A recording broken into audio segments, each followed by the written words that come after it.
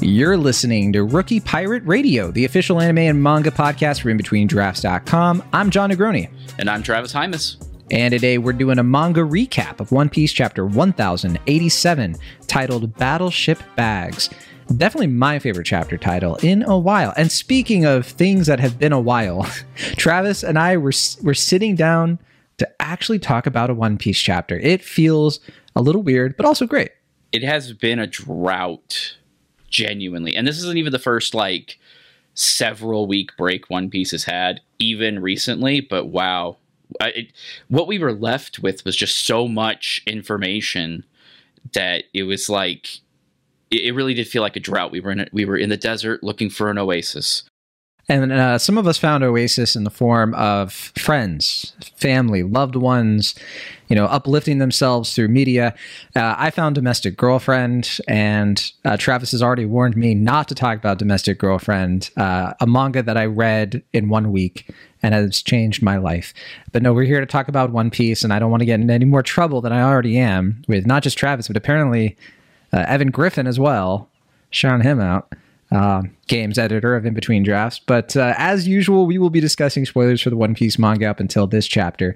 So if you have not yet read chapter 1087, be sure to do so now for free on the Viz website or Shonen Jump, the app, linked in the show notes as always. And remember, all new chapters are going to be available for you to read for free up to 3 weeks after the official release or whenever you want if you are a member of Shonen Jump, which we are and do recommend. But Travis, I know some of the people listening, I think every single one, They want to hit us up. They want to know how to connect with us. How do they do it? Well, there's a couple of ways. So if you do want to hear John's hour-and-a-half screen on Domestic Girlfriend, which I have heard is good from him, wait, let us know.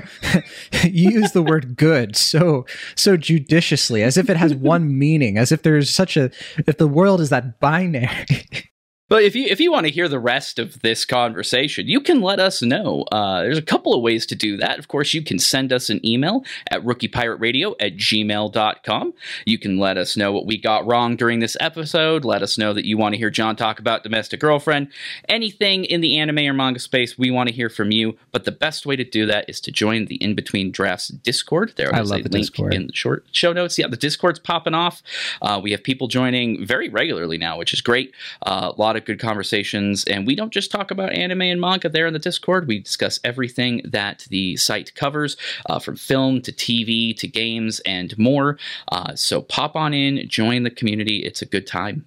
Can't wait to see you. Yeah, because the Discord is where I go for the latest One Piece stuff. Now that I don't have the Twitter, I don't have Twitter anymore.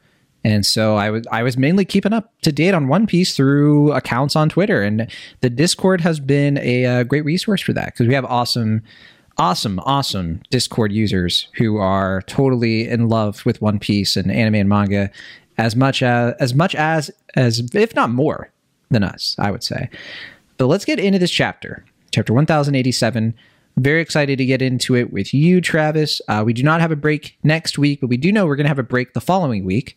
So we do need to figure out what our coverage is going to be around then. I do hope we can have a summer anime catch-up kind of thing, since there's a lot of stuff that's been coming out the last couple of weeks. I have so many things on my watch list, and I really want to, get to that. But for now, we have our main beats here. I'm gonna try to fly through this. Here we go. We have a reader request that features Ace. It's fun. That's all I wanted to say about it. I like capybaras. Okay, so Battleship Bags. The chapter opens at a ship graveyard on the G1 naval base. I think that's where Marineford was, where we see Commodore Branu telling Django and Full Body about how Garp and Kuzan used to train by punching holes into battleships without using devil fruits or hockey, and they earned their strength by sheer effort. This cuts us back to the fight on Hachinosu, or Pirate Island full of lead, between the Marines and the Blackbeard pirates, where Garp has just thrown the massive San Juan wolf into the water where he has to be saved from drowning. At the same time, we see Garp taking on tons of pirates on his own, including Vasco's shot, while some of the Marines evacuate the captives and injured off the island. Carp. That's like Garp and Kobe's relationship name. Garp calls on Kobe, Prince Groose, and Helmeppo to pull back with him now that the evacuation is complete. But Kuzan returns after the massive blow he took from Garp several chapters ago, and the two are about to resume their fight. But first, Kobe gets lured into a trap by Shiryu, forcing Garp to save him by getting in the way and being stabbed through the gut with Shiryu's blade. Garp, still on his feet despite this, knocks out Shiryu in response, but his injuries have left him vulnerable enough for the Blackbeard pirates to swarm him and seize upon his cross-guild bounty, worth 3 billion berries. Kuzan rushes past these small fry pirates, however, and takes Garp head-on with his ice glove attack. Before the blow actually happens, we flash back to a much younger Garp training a much younger Kuzan as his apprentice, and then we flash forward to Garp lamenting his son and grandson becoming a revolutionary and a pirate, respectively. And then it all comes to their final blows against one another, resulting in Garp fallen and Pizarro using his Isle fruit to cut off their escape. And to make matters worse, Pizarro reaches out a massive island-powered hand to strike down the evacuating ship, but the chapter ends with Garp telling Kobe not to panic and that justice will prevail. We're back on Hachinosu. I did not see this coming. I think we might have thrown it out as like, oh, maybe we'll get more of this fight later, but I was so sure like after the break we'd be going to Egghead, and I do think we will be going to Egghead by the end of the next chapter. I think that's a given. I think we've got a little bit of this stuff left to like tie it up, and then we're gonna boom, Egghead's coming back. But Travis, initial thoughts. I mean, you hit the first thing right on the head. Is I absolutely came into this expecting to go back to Egghead because we've been just without the main story. It's almost like we've flipped the script, because if you're a long-time One Piece reader, which I hope you are because we've just been spoiling things left and right here, you have noticed that a lot of interesting things happen off screen. They happen in chapter cover stories, if they get covered at all while, in the main story. Sometimes we just get them as exposition later. This is the kind of thing that would be that in a previous arc. But we are not in that time anymore. We're in the final saga. So now a lot more time is being dedicated to these brawls and these events. And as a result, it almost feels like whatever's happening on Egghead is the thing we're going to find out happened later. That's not the case, obviously, but it did leave me, I think, initially kind of disappointed because I really wanted to get back to Egghead. And yeah, that's not what happened. At all. But what an interesting opening there with it almost feels like Oda does see the tweets about power scaling. Like he has his own secret Twitter account out there and he sees everybody doing the power scaling. So he really, really quick is like, this is the power scale for Kuzan and Garp. Look. Well, it's not just that. It's also the line that he says, the strength of those heroes wasn't gifted at birth. And he's saying it so seriously. And I do think that Oda sometimes wants to express that he hasn't gotten away from that feeling that these characters don't just inherit they inherit will, but they earn it too. And so even though Luffy is the grandson of Garp, Luffy didn't start off being extremely gifted, right? He was inspired by a lot of things, and it's almost sort of like a coincidence that he comes from like Dragon and Garp. But really, like, I think that this is Oda trying to dial something in that I think a lot of people have been questioning ever since the Joy Boy thing, where it's like, is this another story about destiny? Like, no thanks. And I don't think that that's the case. I think Oda still has some tricks up his sleeve, and this is a nice little seeding of that thought. I really like how he ties it up there. Oh yeah, this is one of those things. Like you hear that, Kaido says things like Roger didn't have fruit powers, and like you kind of know that, but we haven't really seen the full scale of what that means. Garp, on the other hand, is alive and could demonstrate that right here, right now, and he is completely. He's absolutely making quick work out of multiple Titanic captains here. Although it is also interesting to me that, okay, look, we know he's gotten a little bit older, a little bit out of step, as he says, but it didn't take like a lot of Blackbeard pirates to ultimately take him down, which to me sets up that Kuzan is a lot stronger than I think I gave him credit for when we did our tier list. So I think one of the things I told you, Travis, ahead of time for this chapter is like, you know what? Or I think I said this in the Discord. I think I would at this point move Kuzan up the rankings quite a bit, because Garp's not going down easy. Even getting stabbed like he did, Kuzan takes his blow and he brings Garp down. Now, I don't know if this fight's over. There could be another step to this. I think that Kuzan's ultimately going to prevail, but I think we're going to see more of like the end point of Garp as a character. I don't think that means he'll die, but I do think something definitive is going to sound off his defeat, if that makes sense. Yeah. The death flags are admittedly flying right now, for sure. It's hard not to get that vibe. I also do get the impression that some people still think that this is like a whole setup, like a bit, like Kuzan's like undercover. Man, I don't know. That sounds like cope at this point to me, because he hits extremely hard here. And the thing that I started thinking about when these two just started like changing blow for blow, and we just saw how powerful we were really talking about here. How much more powerful do you think Sakazuki is?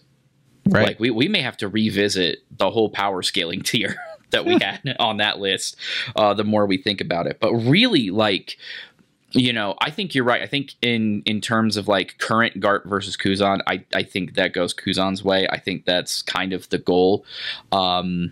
But I think it is to establish him as a proper threat rather than as anything else. Although, look, 1v1, I don't think Kuzan wins, right? You know, it's one of those things. We're talking about a monkey, right? We're talking about a good old Monkey D. And that smile, that grin Garp gives right after throwing San Juan Wolf completely off an island. And everybody's like, this guy's mad. Like, that is the most Luffy-looking grin. And it just leads into him doing just genuinely Luffy stuff. He's just like, oh, you want to keep going? I can keep going. We'll do this. Oh yeah, I'll get stabbed, whatever. Like it's surprising just how much his style is, like you could see that in Luffy's style, despite the fact that, again, the only training that Garp really gave Luffy specifically was throwing him down a ravine for training.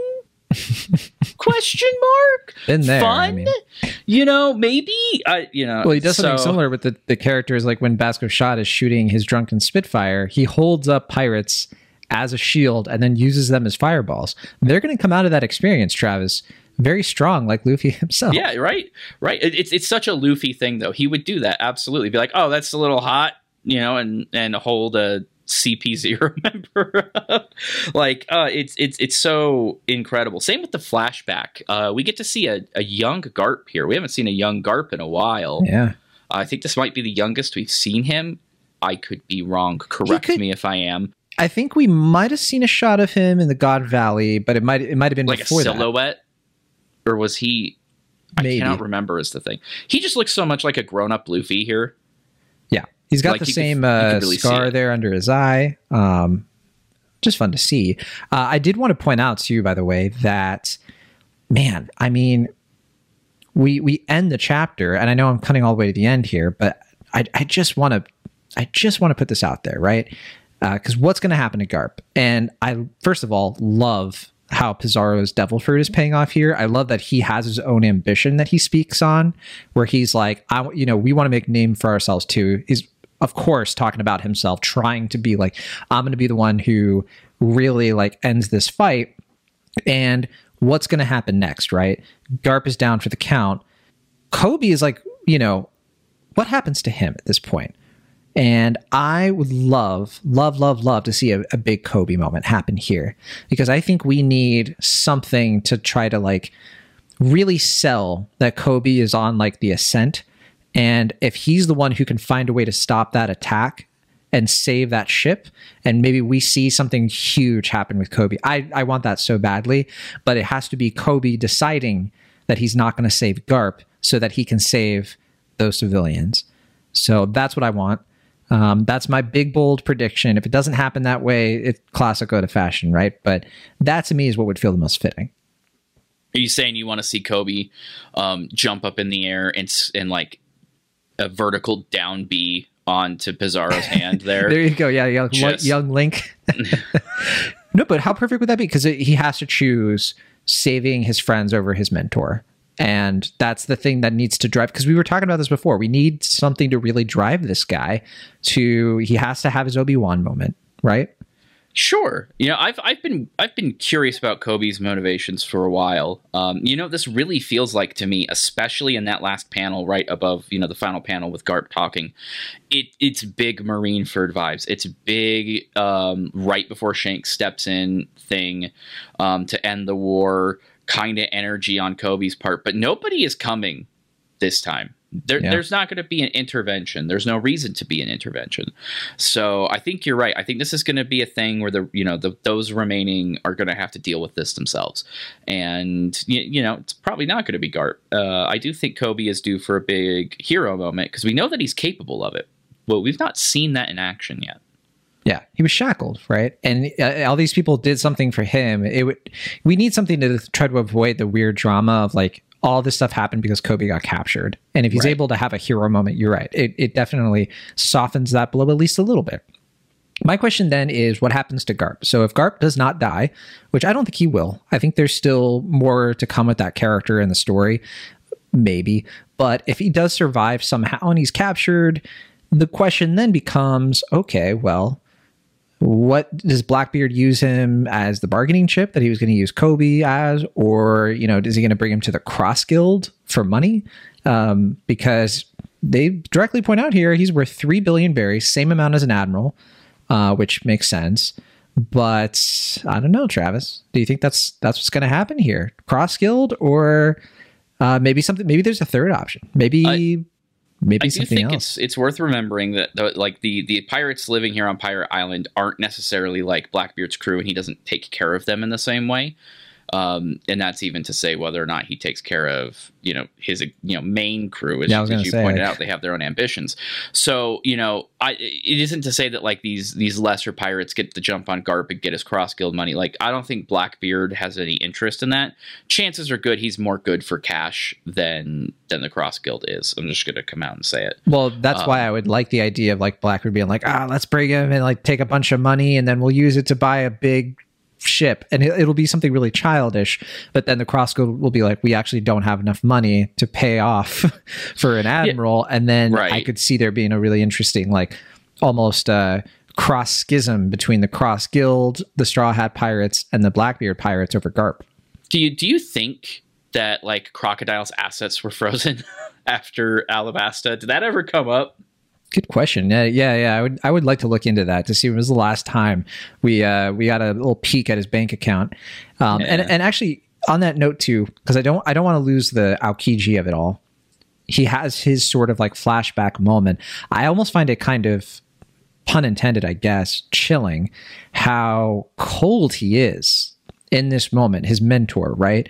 He punches to kill. That line cuts harder than any attack Garp has sustained. You raised a formidable foe. That's cold, man. That's I love this little flashback. It's a 1-page flashback, which doesn't happen that much in One Piece.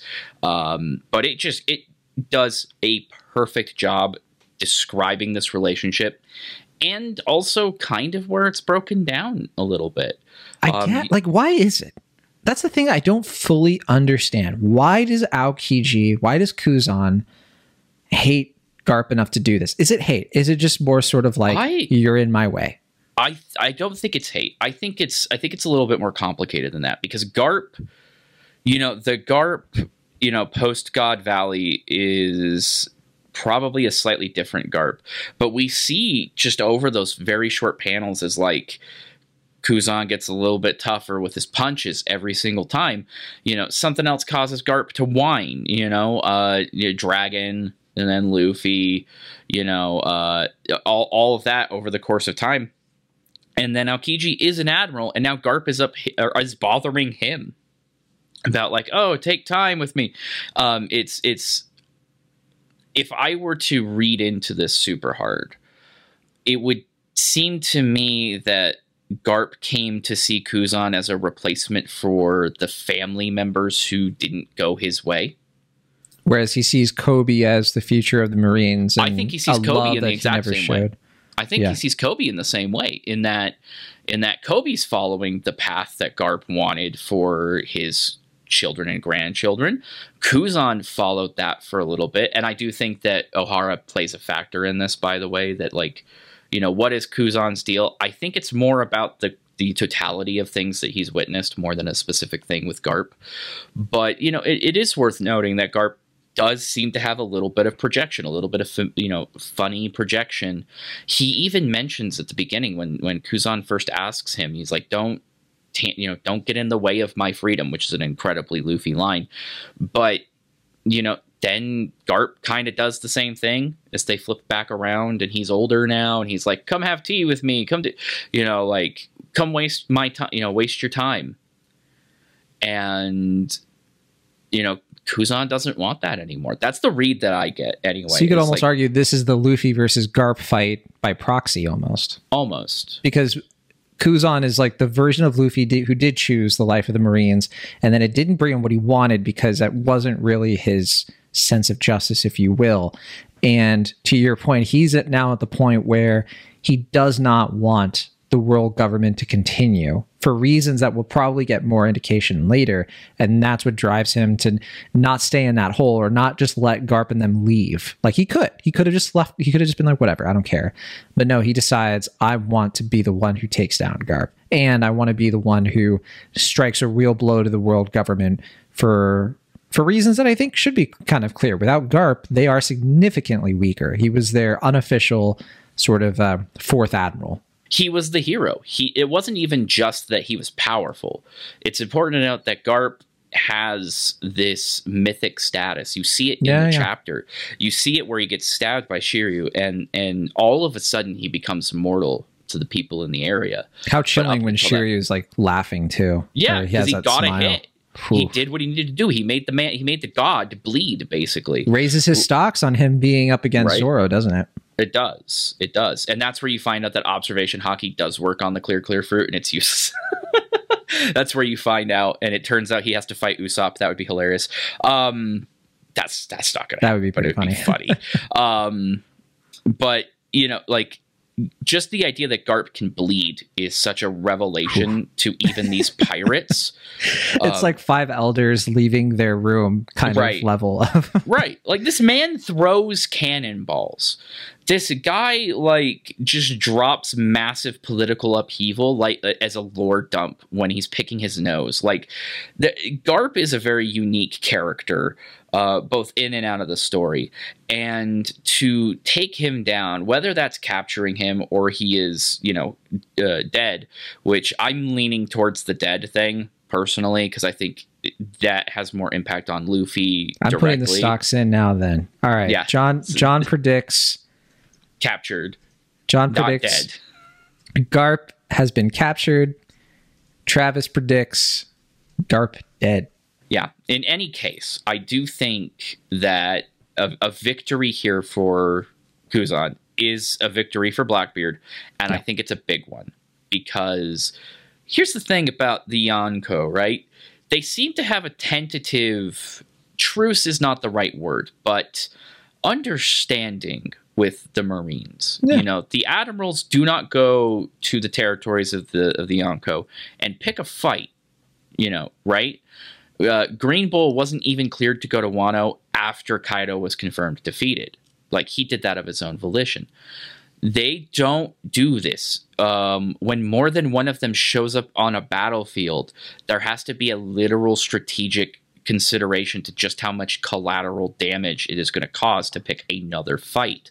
So this idea that someone as powerful as an admiral, someone who, you know, has this epitaph that has genuine meaning, not just to the Marines and the people that they, finger quotes, serve, but to the world nobles as well.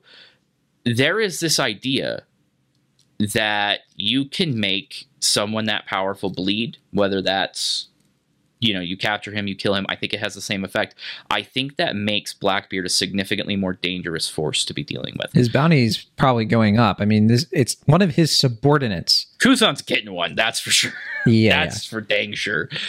And we already know he's a Titanic captain. That was finally confirmed. Correct. But I think like the thing to remember too, and you touched on this a lot, when I think this whole construction of how the world of One Piece works in relation to the Marines, it very much is like Oda being obsessed with Stratego or civilization, or just this massive sort of like, if I use my resources here, I lose the ability to use them over here. A lot of what they do, I think there's some confusion sometimes in the story of people are like, why didn't the world government do this? They have people power enough. Why didn't they just go kill Big Mom?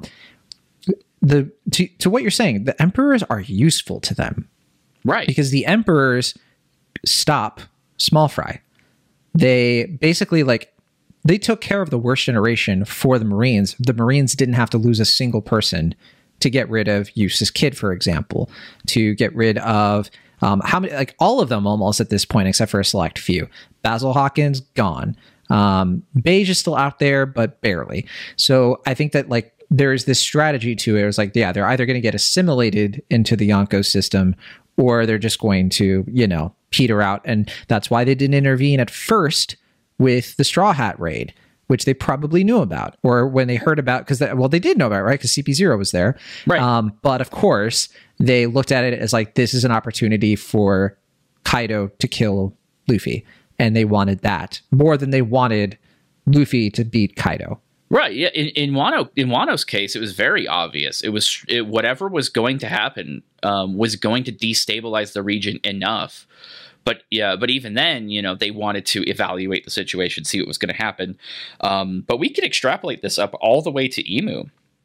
What did he say just a few chapters ago? They genuinely don't care. Like, I've always had the question of if the D is such a big deal, why has Luffy just been allowed to run around with that name? Why has Garp been allowed to run around with that name? Why don't you just go deal with every single person with D in their name? You think about Law. Like, Law hid his, but like Luffy's just always had it. He's never given it any thought. And Emu answers this question. It's not a big deal. They don't know what it means. As long as they don't know what it means, why do I care? Same with the poneglyphs. If the poneglyphs are just a thing to get pirates' treasure, it's annoying. It's a problem. But you have these emperors who each of them are hoarding one. It prevents any of them from getting any further information. Why disrupt that until you get a big super weapon you could drop down on all of them from the sky? Like, sure. It makes a lot of sense now that we've seen so much more of how this puts together. And so again, for one of these emperors to not play ball that way and take down a Garp and recruit another admiral to his side, like if I were Sakazuki, I would take that as a personal challenge. Personally, I'd be like, all right, where are those kid robots we were using? We need to deal with a problem, kind of situation. I think that might even be one of the various triggers of this, ever-present war that we all sense is kind of coming and has been threatened by Oda multiple times. Right, which is why I think when we do go to Egghead next, I think that, first of all, we're going to see, I think, a lot of Kizaru coming in. And I think we're going to get further expansion of like what the admirals are capable of beyond what we've already seen. And on top of that, I have been thinking a lot too about what happens next for Kobe and his sort of trajectory at this point. His dream is to become an admiral. What better way to become an admiral than to defeat one?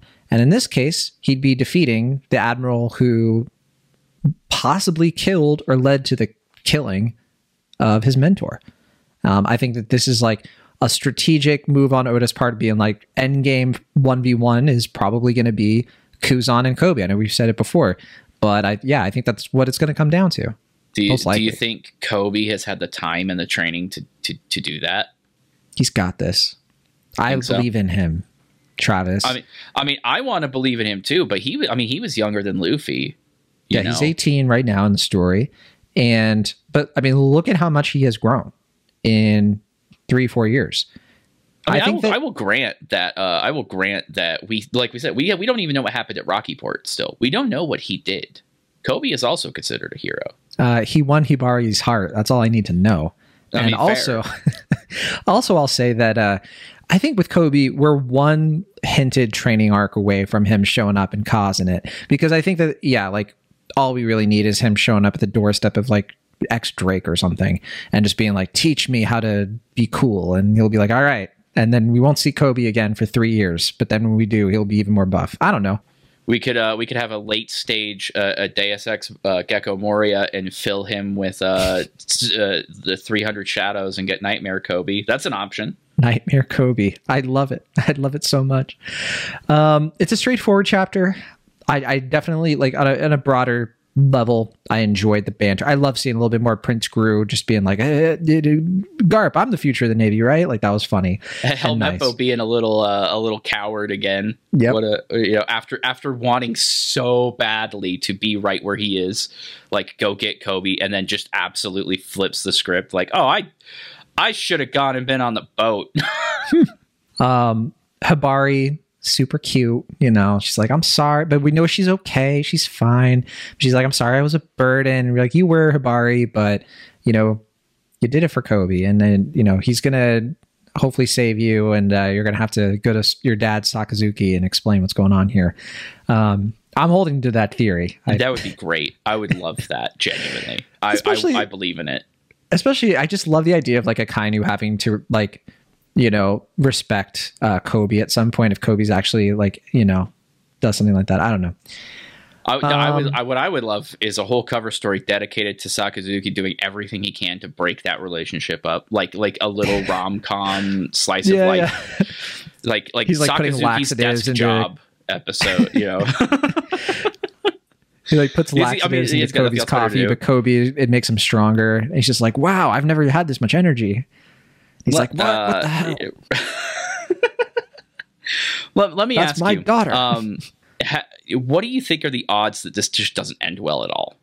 Oh, you mean like not just everybody's captured? Just like everybody loses. Like, what if this is another annihilation sequence we're about to see? Like, just not necessarily that there's odds of it, but like, what do you think of that idea? It's so unlikely.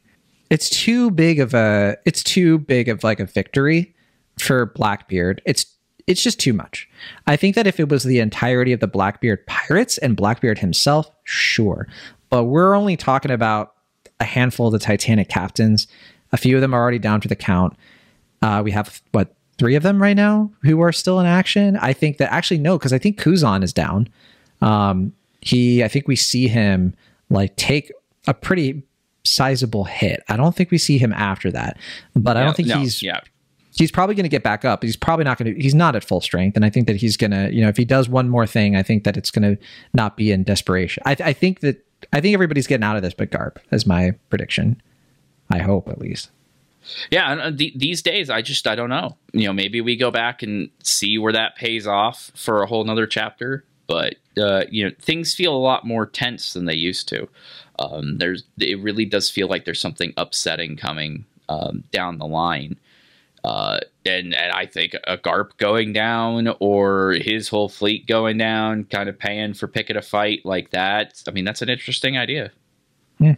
How were you surprised that their attack wasn't the sort of like sky splitting Ryu kind of attack that we've been seeing more often? Because we see, I think, Black Lightning that suggests that both characters are using Conqueror's Haki. That's obviously not confirmed, but it would make sense if that's what ultimately brings Garp down to on his back.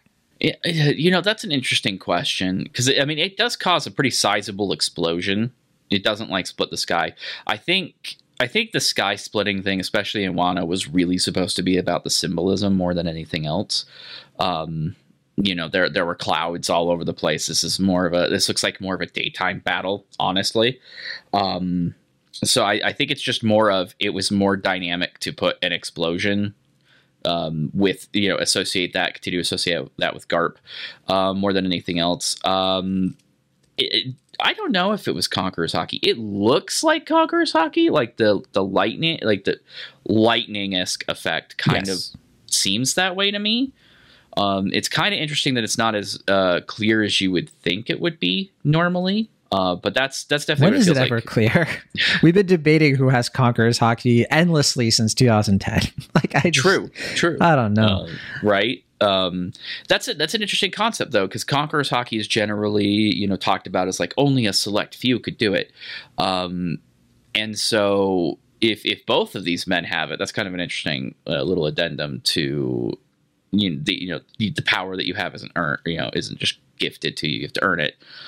But I mean, it could just be that they weren't actually giving it 110%. Maybe. I mean, it took a lot for Luffy and Kaido to split that sky. You know what I mean? Mm. Well, and also, yeah. Although, I mean, Garp really lays it on the line where he's like, "Consider yourself expelled, you dunce." Yeah. What's some cool lines this chapter. I mean, weirdly, not a super talky chapter. There's not a lot of like standout jokes or anything like that. You know, they don't really find time for the humor. But those two lines are so good. I can't get over how good they are. Seriously, that Kuzan's line cuts deeper than anything, than any punch. It was laced with Conqueror's Haki, if anything. There you go. I'm so excited to see the anime get a hold of this whole thing. It's such a massive battle, and it you can, like, just reading it, feel the scale of it. I want to see Garp like just facing down this legion of pirates from all over the place and like the chaos of it. And I definitely want to see Bruce's clay mace in action. It looks pretty cool. I wrote that down. I was like, I need to make a point of that. Do you think the anime will follow the exact pacing of the chapters and go back and forth between these? Or do you think they'll do it in such a way that whatever we get of all of this battle on Hachinosu, that's a whole episode or two? They've done that before, right? Like, they've kind of changed it up so that the pacing isn't so works. Scattered. It would make more sense, to just like segment this out. And I'm fine with it either way, because I think that in this case, the anime would just sort of be adjusting a release schedule that is based more around marketing and hype and synergy with the anime sometimes than it is like the best way to tell the story. Because, my opinion is, why have this here? I kind of wonder a lot over like, why put the emu stuff in the middle of it? You know what I mean? And I do think it's because they are transitioning from this moment into what happens next to Egghead with the Marines, right? We're hopefully going to see the Marines like actually making it to Egghead in some way, or maybe they'll already be there. So like this would be the nice transition, as opposed to, the whole like Sabo and Revolutionaries and Lily thing. But then in that case, why not just move the Reverie stuff before this? So that's the thing that's kind of confusing me. And I don't know. It could just be one of those things where he was like, where Oda was thinking like, oh, because this was more of the Blackbeard stuff, and you wanted to be clear like where the Blackbeard pirates were, and so people weren't like, oh, Blackbeard's going to show up. I don't know. I think a part of it does have to do with the breaks too, because Oda definitely likes to try to if we're going on a break, even if it's for just like a week, he really tries to give us something to chew on. He doesn't want like a mid-fight scene to be the thing we go on a break for. Sometimes it's unavoidable, but you think about like the last couple of chapters we got before his surgery. They had some of the most wild revelations we've ever had in the entire series. Right. And that kind of served to give us something to chew on and really think about for that whole amount of time. Oda's so nice. He single-handedly powered the monetization of YouTube channels everywhere. Yeah, literally, we know he's aware of this. So like, but I do, he thinks about this on a week to week basis. He thinks about what the reaction of a reader is going to be picking up an issue of Shonen Jump off the shelf, a kid in Japan. He wants them to be satisfied. And if that's, and if they're not going to get a chapter next week for whatever reason, I think he does genuinely want to make sure that he's given a little bit extra into that. So I think that's kind of impacted the way this has gone, because we've gotten past calling this Egghead realistically, right? Like this is a whole Egghead different and Friends. Egghead and Friends, really. I think a while ago we had talked about the idea of this being viewed as more like a tournament arc, and I think now that feels more true than before. You think so? Like, yeah, I mean, we've gotten straight up fights ending. Like, think about Law and Blackbeard. You think about Shanks and Kid. Yeah. Yeah, I think like this definitely is more like akin to, like, I know this is called the Final Saga. I don't know if the Egghead arc is the official title. I've heard this also called the Future Island arc. And yeah, I don't know Future if that's Island does seem to be what the Japanese is using to refer to a bunch of stuff, but I don't think it's gotten an official title yet because we don't know how long it's going to be, honestly. Yeah. No, obviously, I don't think it's the last arc, but clearly, the way that we're going to be measuring what is an arc and what can be in an arc is going to change. I think it'd be very funny if at the end of like all of this, we get a page that reveals like, oh, this is the aftermath of the Egghead incident, and then when we go back to Egghead, we get we know how it ends, and it's all about how in the world did that happen. Something just incredibly unbelievable, and then like everything else from there, and we needed all of this context to get to it. Something like that kind of feels like where we're going. I just love so much that in this arc, we have seen so much happen. It's been so much denser. We haven't gone through the whole rigmarole of here are 20 to 30 new characters who are, I'm sure, lovely, but it's like, can we just, get to the good part? And this has just been nothing but good parts. We've done that though, haven't we? You think about the Vegapunks are characters we knew about though. They're not totally new characters in the sense that like we're going to an island and we're just sort of like, here's a short story, essentially. It's all been very tied. I know, but you think about Marines. This is the most that Law's crew's ever been relevant to a story. I think we're still doing it. I think it's just there's a lot more scale happening. And because we keep moving between thing to thing to thing, nothing necessarily feels like we've been doing it too long. That's a thing that happens a lot in One Piece when you're reading it week to week, is it feels like every week you've gotten the same Rebecca flashback over and over again. And maybe that's true, but... Why? Well, that's everything that I wanted to bring up with the chapter. I'd be down to do a little anime check-in if you want. We probably have a few minutes to go here. I know this is a little tighter of a recap than usual. Is there anything though that we wanted to cap off? No, actually, I think that really covers it. This is just, it was very breezy of a chapter. Yeah. Not short, but I mean, it's just very straightforward. This is one of those ones that, again, I don't think Oda would like to go into a break week with. So that's kind of where I feel like we're at pacing wise. Only 2 present day locations, Hachinosu and like the 1 page of like the G1. That's it. G1, and the flashback. So like pretty easy. Okay. Anime check-in. A lot of stuff out there. A lot of stuff popping. I just watched Zom 100. I think it's brilliant. No notes. I'm already teed up episode 2. It's going to happen. Most ironic show of the season, considering what it's saying about work culture and like Mappa in general. The people who make it. I don't know if you've been watching Zom 100 or not. So Zom 100 has a very, it turns out, possibly very straight up, we are going to call out another studio shot I have ever seen. This is a new studio, which is, just formed by other professionals and everything, but it don't look like it. That's for sure. It looks so cutting edge. I mean, and speaking of, cutting edge, like you, I have been watching nothing but The Girl Who Forgot Her Glasses. Your favorite of the season, and we had one of our Discord the girl I like mods, forgot her glasses. Sorry, one of our Discord mods pinged me directly and was like, "I need you to watch the first 3 minutes of this. That's all you need to do, just to watch." Why would you do that to your eyes? Well, it's so, and I know him. He's a good guy. So I'm like, all right, it's probably he's a bit funny. Of a prankster, sounds like. It's pretty funny, and I hadn't looked at this beyond knowing it was on the list because there's a lot of anime, so oftentimes I will just pull the full list and I will go to our writing team and be like, here's everything, what do we want more information on, that kind of thing. So I didn't know too much going in. Good Lord.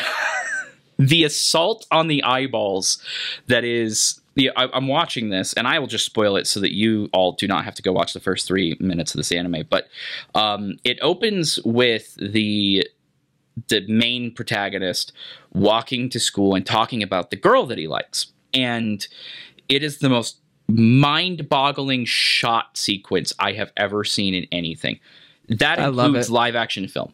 I love it. It's so bizarre. It's so unhinged. They do this weird Dutch angle 3D tracking thing, and it makes his legs look like he's Stiltman, but also like a wibbly arm tube man at the same time.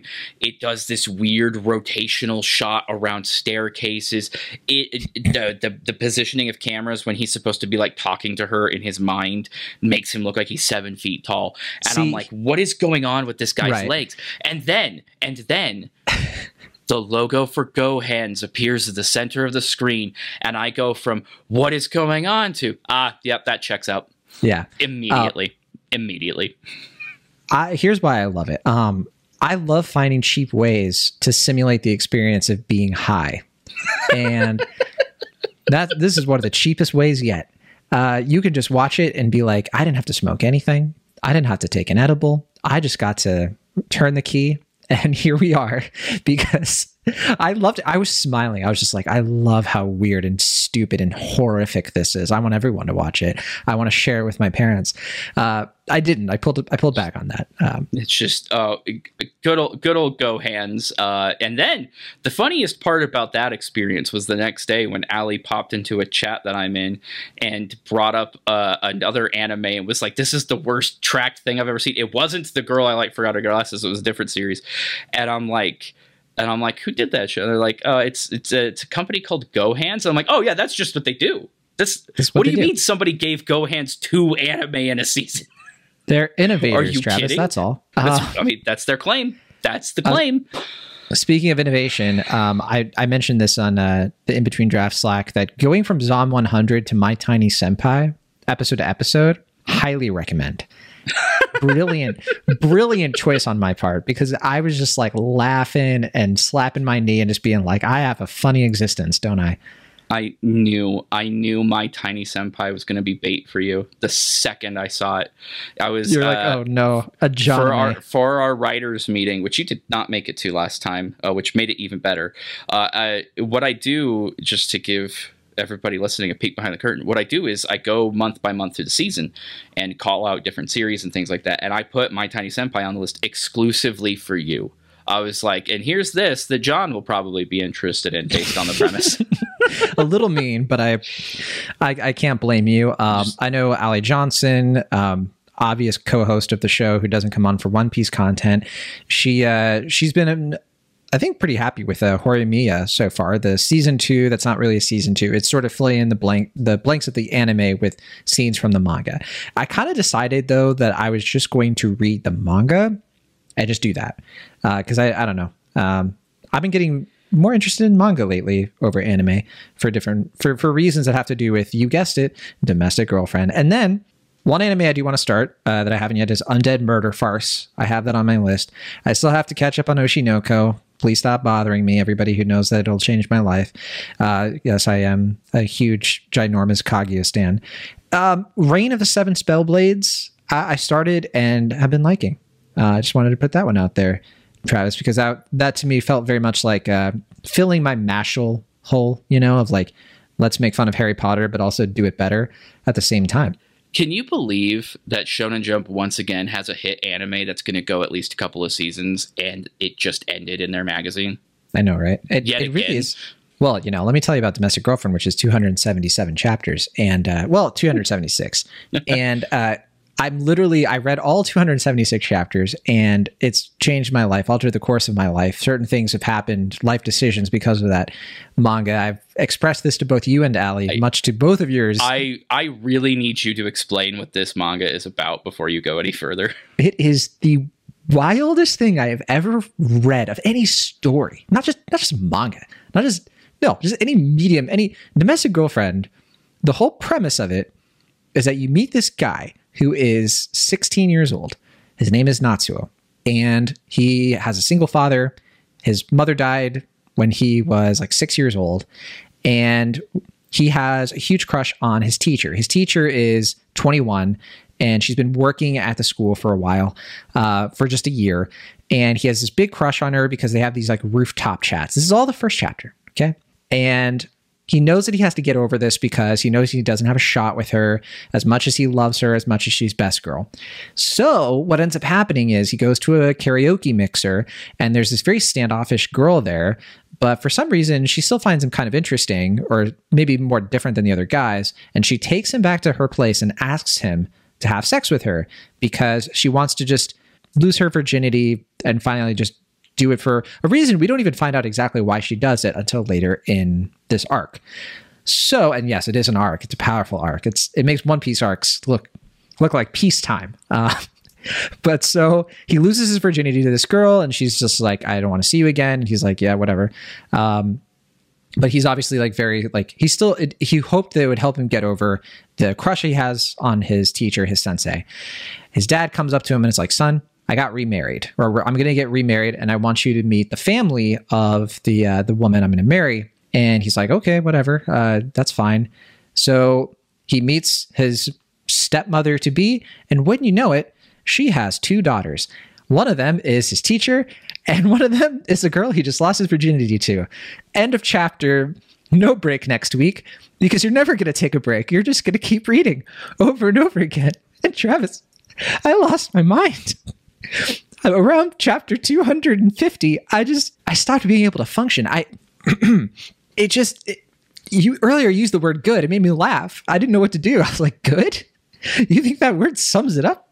You think you could just describe this manga? And by the way, this is actually really important. The anime is trash. I started with the anime. The anime is bad, like straight up bad. It does not understand what is appealing about the manga. And in all seriousness, there is something deeply, primally appealing about the manga. The creator, Sasuga K, is a genius, actually. I've already started her next work. And I'm not kidding around when I say that she's a genius who uses trash to kick ass. That's who she is. And I will be following in her footsteps as her number one otaku for the rest of my life. But read the manga. Do not watch the anime. The anime is a waste of time. I mean, there's a part of me that still cannot tell if you were saying that you have lost all function because it's like actually good, or because it's actually bad and it's so bad it's good. I cannot tell. There's no way to tell without actually reading this.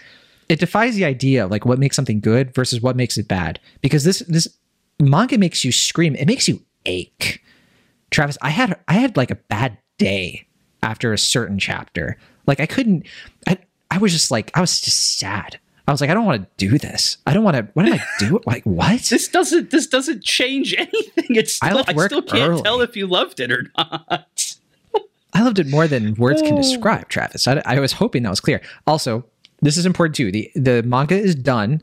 It has the wildest ending. Like the ending of it, I don't think you could possibly predict the ending of this. Like it is so bat crazy. Like it's just nothing. Like the best way to describe it, I sent you a video to this effect. It is if a manga was a soap opera, essentially. The creator has said that she wanted to make a soap opera manga. And that probably will make you be like, well, I don't like soap operas. What do you like? Trust. Just trust. Like, it's just, you'll understand. You'll understand. Alia said that she's going to read it. I already feel bad. I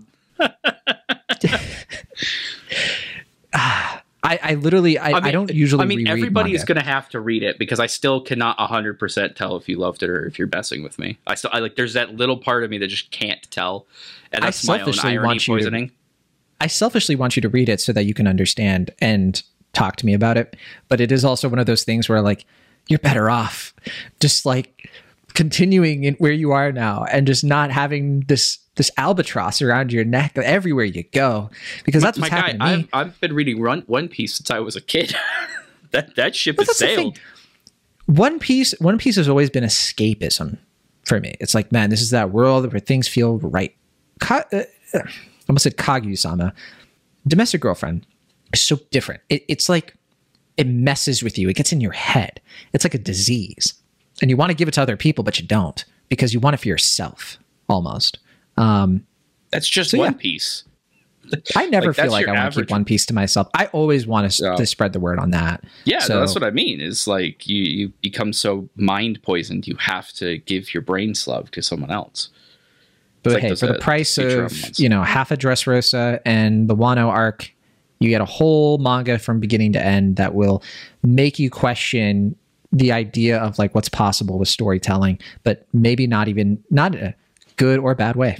So I seriously, I never reread. Incredible. I never reread manga. Like if I ever reread manga, it's because it's like sections that maybe I watched from just the anime and then I moved to the manga. Like I never feel like when I end something, I'd want to start it again. I did feel that way a bit with Kaguya-sama. It's one of my favorite stories of all time, but this is different. I had to do it for my own sanity. Like it was an addiction. It was like a compulsion to like go back. And so here I am. And I don't know how many times I'm going to read this thing. I'm trying to get out of it. I'm like a couple of cuckoos. I could read that manga. It got so desperate, Travis. I started reading the Demon Slayer manga. Travis, You hate that. the Demon Slayer manga, the one that I hate. Which hate actually, that. by the way, I read about 30, 40 chapters, and it does pick up. It does get to the point where I was like, you know what? I was too harsh. Maybe I judged you too harshly, Demon Slayer. So, I mean, 30, 40 chapters is still a lot to ask. I hear you. Again, I realize I'm saying that on a One Piece podcast, but Well, I don't think I talked about it on here, but I think that I did finish the Swordsmith Village arc on the anime, and I thought that had a really strong ending. And so I was like, okay, you know what?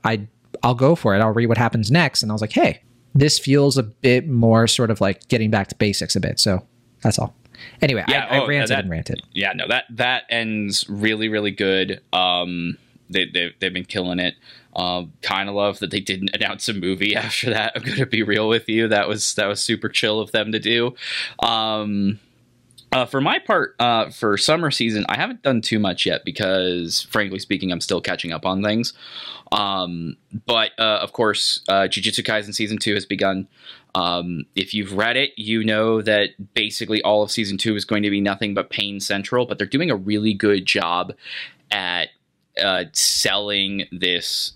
We basically are in the middle of a full-on flashback arc. It's not even just a little bit of a flashback here and there.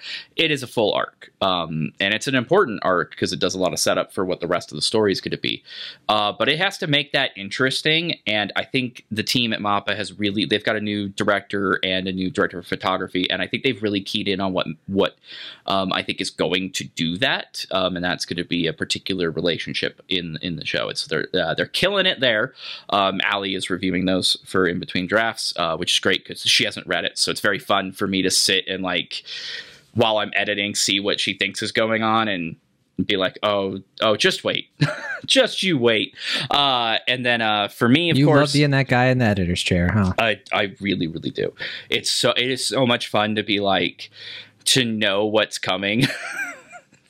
Yeah, it's gonna be great. Seriously, Jujutsu Kaisen doesn't have a break in between quarters this season, and that is going to ruin some people's moods. That's for sure.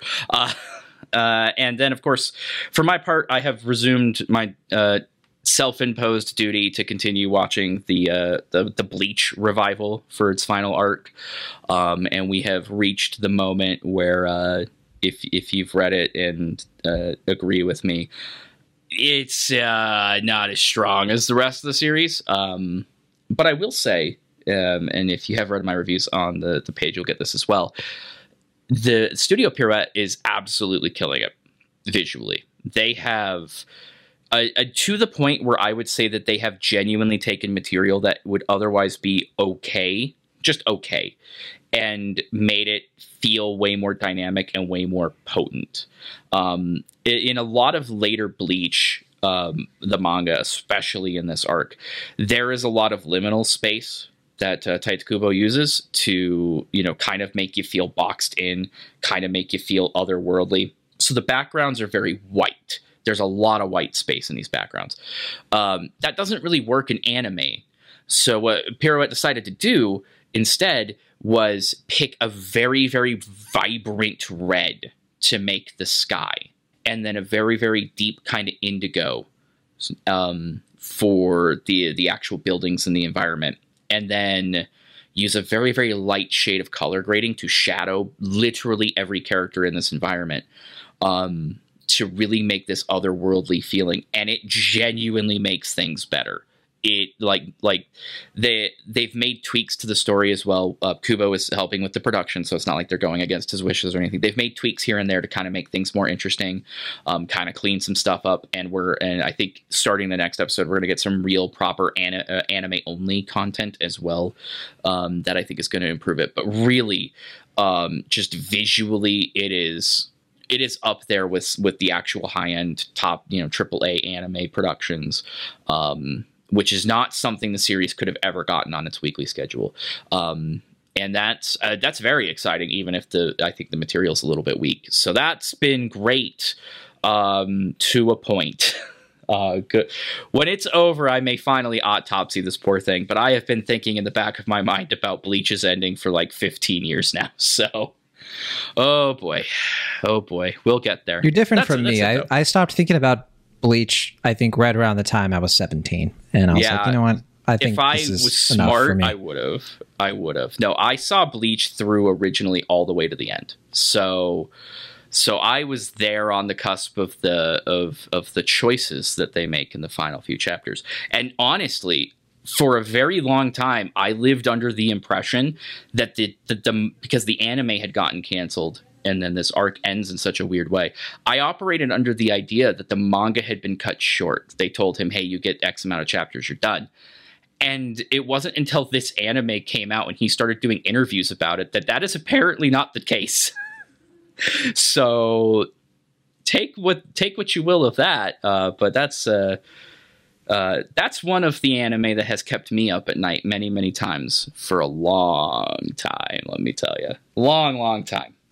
Well, we'll be catching up on that and a whole lot more, I think. Maybe we'll do another anime check-in next week, or just hold it off. Maybe our break week will cover what we've been watching and reading lately. I have plenty of manga recommendations myself that I'd like to collect for you all. And by a lot of them, I mean one. One. Oh, we didn't bring up, though, and we probably should. It really feels like we're getting Gear 5th in a week or two, max. We're right there. I think there's an official date for it, August 5th. Yeah, we're right there. Luffy got hammered this week, so it's coming. We're there. I think we'll be getting the tease of it in the next episode, and then after that, we've been sending each other memes left and right about Gear 5, and it's been the anticipation. It's been a fun journey. It's weird. I feel like I knew that something big was going to happen at the climax of Wano. I reread the entire series in anticipation for it. But I feel like now that I know what that thing is, the anticipation for the anime version of it is almost too much. I'm like, come on, because everything's been great. Everything has been stellar leading up to it. They have absolutely been killing it for a while now. Which is not something I would say about the One Piece anime in general. So yeah, I can't wait. Cannot wait. Yeah. All right. Well, we will be back next week for the next chapter. Until then, thank you all for listening. And don't forget to head up the Discord. If you haven't already, links to everything we talked about at the intro are in the show notes. We'll see y'all later.